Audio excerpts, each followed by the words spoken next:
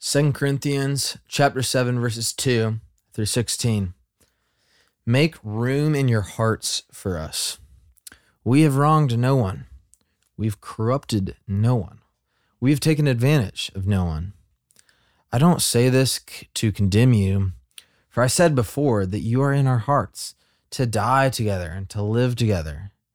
I am acting with great boldness towards you. I have great pride in you. I'm filled with comfort. In all our affliction, I am overflowing with joy. For even when we came into Macedonia, our bodies had no rest, but we were afflicted at every turn, fighting without and fear within. But God, who comforts the downcast, comforted us by the coming of Titus. And not only by his coming, but also by the comfort with which he was comforted by you, as he told us of your longing, your mourning, your zeal for me, so that I rejoiced still more. For even if I made you grieve with my letter, I don't regret it, though I did regret it. For I see that the letter grieved you, though only for a while. As it is, I rejoice, not because you were grieved, but because you were grieved into repenting. For you felt a godly grief, so that you suffered no loss through us. For godly grief produces a repentance that leads to salvation without regret, whereas worldly grief produces death. For see what earnestness this godly grief has produced in you, but also what eagerness to clear yourselves, what indignation, what fear, what longing, what zeal, what punishment. At every point you have proved yourselves innocent in the matter. So although I wrote to you, it was not for the sake of the one who did the wrong, nor for the sake of the one who suffered the wrong, but in order that your earnestness for us might be revealed to you in the sight of God. Therefore, we are comforted. And besides our own comfort, we rejoice still more at the joy of Titus, because his spirit has been refreshed by you all. For whatever boasts I made to him about you, I was not put to shame. But just as everything we said to you was true, so also our boasting before Titus has proved true. And his affection for you is even greater as he remembers the obedience of you all, how you received him with fear and trembling. I rejoice because I have complete confidence in you. This is the word of the Lord. Thanks be to God. All right, so we've talked about how 2 Corinthians is basically a reconciliation letter. Paul has had some words with the people of Corinth, and specifically in 1 Corinthians, he was dealing with some real junk. They were getting drunk on communion wine. One of their members was sleeping with his dad's wife. Like it was like this whole thing. And Paul wrote a really heavy-handed letter, and then there was all this division over him and Apollos, and just a big mess. So this is a very important passage in the book of 2 Corinthians, because basically Paul is rejoicing in their repentance, and how when they had hit rock bottom in Macedonia, Titus came to them and encouraged them with the encouragement that he received from these friends at Corinth. And so basically this is a very uplifting passage. And, we have a lot of sort of biography going on here, Paul talking about Titus and Macedonia and Paul's relationship with Corinth. But then we have this really, really, really awesome theological nugget in the middle, which is the two types of grief over sin: godly grief and worldly grief. And godly grief, we read, it produces repentance that leads to salvation without regret. And so it's a grief that actually eradicates regret. And then worldly grief produces death. So Greg, what are your thoughts on everything going on here and just this beefy boy passage? I mean, I think the first thing that strikes me is, I wonder if I ever take this kind of joy in the journey of other brothers and sisters. I wonder if I ever, not that I've ever written anyone a letter as severe as Paul wrote in 1 Corinthians, but I wonder if I ever just look at brothers and sisters in the church, or, maybe ones I don't even know, I just hear about, and I take great joy in their repentance and their return to faith, and take that as encouragement. I think that in today's world, people want to catch, whether they're famous Christians or they're just Christians that they know, they kind of want to, there's always an assumption there's something going on and they want to be caught in sin. And then there's sort of almost like a perverse need to watch this person be punished. But do we actually take great joy in seeing people reconciled back together, whether it's a reconciliation to God, whether it's a reconciliation between brothers and sisters? Do I take joy in that? And I think I find that incredibly convicting. Yeah. The words that he uses, he's so vulnerable. Like, I don't know if if I've ever told another Christian that I rejoice in them. And that's such a beautiful thing to say. And I think that one of the things, the lessons can be taken from this, just from his joy, is how completely vulnerable he is with the Corinthians about these brothers and sisters, about why he said the things to them that he said and what he was hoping to produce, and the joy it creates in them that they repented. And that, do we do that? I think that we often, it's just a tendency of all people to sort of Sunday morning, you see people, hey, how's it going? I'm good. Everything's good. You just kind of move on with your life, as opposed to sort of talking about being vulnerable to each other about our struggles, and rejoicing with each other when we're reconciled. I think that's my first thought. I think my second thought is the grief that produces repentance, that leads to salvation. Yeah. What a picture of, I didn't write to you and tell you were doing these things that were wrong so I could tell you were wrong. I hope to produce in you repentance that leads to salvation, repentance that leads to reconciliation, which I think that, once again, I think our human tendency is to be like, that guy over there is doing something wrong, I'm going to let him know. And your intention isn't really to produce repentance. Your intention, and my intention, is often just to let him know. Yeah, to bust that guy's face. Right, as opposed to saying, truth. You know what, man, like, delivering that message in a way that is, while truthful, at the same time, you're designing it to, hopefully they will repent, not just, convict them that, hey, you're doing wrong things.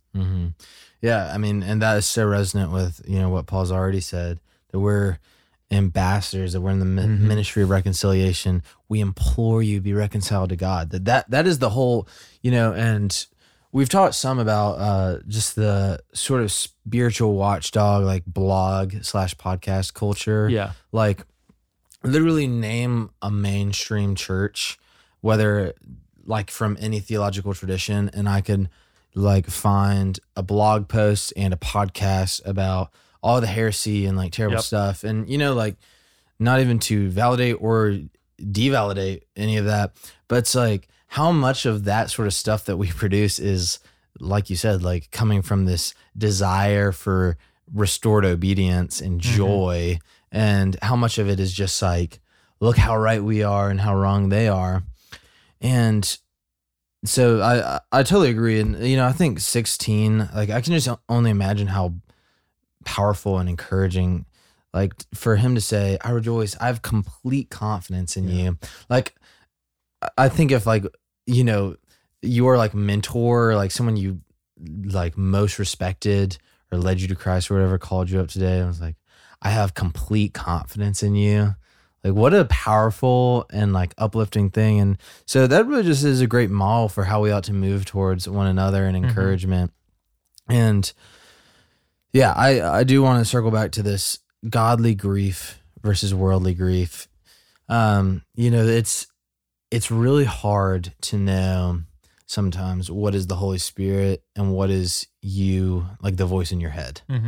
And specifically when it comes to conviction and sin.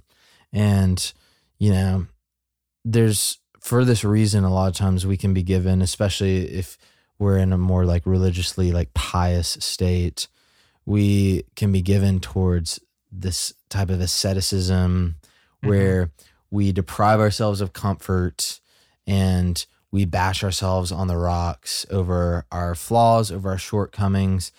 And, it's like kind of the dude in the Scarlet Letter, like we lock ourselves in a closet and like whip ourselves, and it feels justified because it's like we're calling sin bad and we're punishing ourselves. And verse 10 was such a key thing for me to realize. One of the easiest ways to know is this grief that I'm feeling over sin is it the condemnation of the enemy, of the accuser? Am I like listening to the lies of the accuser, or am I listening to the voice of the Holy Spirit? I think one really key litmus test is regret. Yeah. Godly grief produces a repentance that leads to salvation. And so repentance that leads to salvation is, first step. But a key component is that it's without regret, that we're not held captive by the hypothetical, like, I wish I hadn't, know. And obviously, in one sense, it's not like we don't regret sin. Like there's a natural level of like, I wish I hadn't done that. Right, that you should feel as someone who like is being sanctified.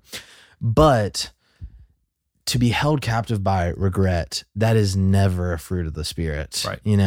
That we are people who look forward to the cross of Christ. And, as Paul has said in 2 Corinthians, that thanks be to God, to Christ, who leads us always in triumphal procession. And we're marching forward in triumph as ambassadors, and we leave our sin and condemnation behind us. And so the regrets and like those feelings of shame that hold us captive, those actually produce death, and that is worldly grief. And how great of news that we've been liberated from that, that we don't submit to that. So I don't know if you have any other. Yeah, I think that, to me, when I look at the end of chapter 5 where it says, for our sake he made him to be sin who knew no sin, so that in him we might become the righteousness of God. I think part of, sort of that earthly sorrow that produces death is you're really not giving your sin to Christ if you're holding on to regret for it. Totally. And I remember when I was very young, before I became a Christian, I had a pretty serious sin in my life that hurt a number of people. And years later, when I became a Christian, I reconciled myself to them. But I remember for the longest time, I just couldn't forgive myself for this. And I just, it was always hanging over me. And then I realized that I really never given it to Jesus. I really wanted a little bit of the punishment for myself. Yeah. Right. I didn't want to put it on the cross. I wanted to feel bad about it. Right. And in some sense, in a perverse way, you're almost seeking to justify yourself. Like, this is so bad. Pain. Yes. This is so bad. I need a little self-mortification here, Jesus. I can't give this to you. And it was only when somebody said to me, like, Jesus already forgave you for that.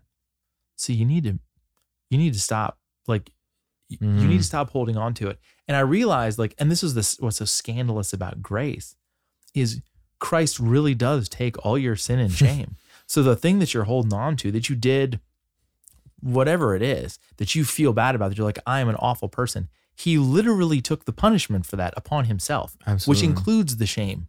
That includes the shame of it. He took it. And you think to yourself, but I deserve that. And yes, that's the whole beautiful thing is, we do deserve that. And he takes it for us. Yeah. That's who Jesus is. And so I think that when you have that, you're holding on to the regret of your sin, it's because you really don't want to give it all up to Jesus yet. Yeah. And so if you are holding on to it, then I think you pray about it and you simply open, like he said in the previous chapter, widen your heart and let Jesus take the sin and the shame from you.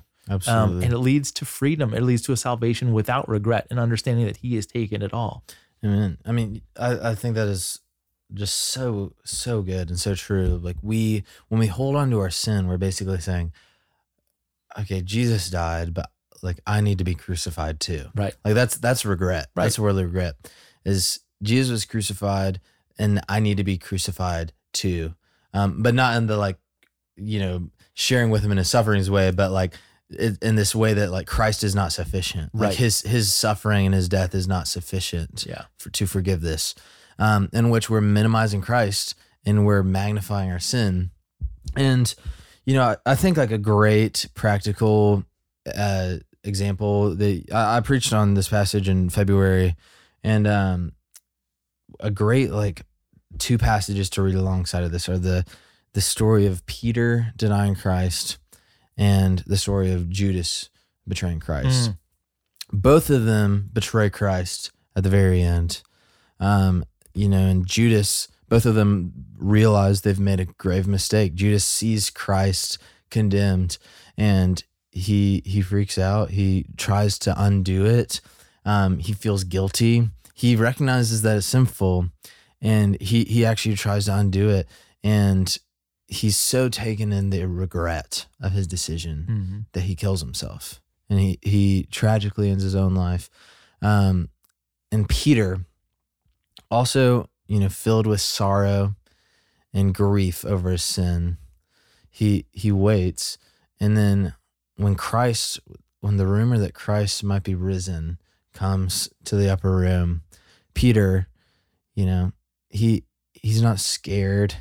He doesn't run to hide, as you might if you're filled with regret over what you've done to somebody. But he actually runs to the very one that he offended, the very one that he denied, knowing that the only hope is that he would be forgiven. Yeah. That would be restored. And so his sorrow leads to salvation without regret. Oh, man. So, and then, I think it's so cool. Like Peter, his great fear was that he was going to be crucified with Christ, right? And that's why he denies Christ. And Peter, he's restored. Christ, reconciles to him, gives him a ministry, gives him purpose. And then at the end of Peter's life, he's basically comes back to the same crossroads. And in the end, he chooses faithfulness to Christ. And he's crucified and dies as a martyr for Christ and enters into his kingdom. And so it really is amazing that we can grieve over our sin, yet run to the one that we've offended and be forgiven, and then leave all regret and condemnation behind us. So, praise Jesus. Praise Jesus. All right. Well, man, I love this passage so much. So I hope you spend some more time meditating on it today. For Greg Conley, this is Will Carlisle, and we hope to see you tomorrow on Our Daily Rhythm. Thanks for listening to Our Daily Rhythm. I'm Jason Dees, one of the pastors of Christ Covenant, and Our Daily Rhythm is a ministry of our church designed to help you more faithfully and effectively meditate on God's Word. If you ever have a question for us about one of our Bible readings or one of your own Bible readings, please don't hesitate to text us at 404-465-1737. Again, that's 404-465-1737, or email me directly at jason@christcovenant.com. We'll meet you again tomorrow for Our Daily Rhythm.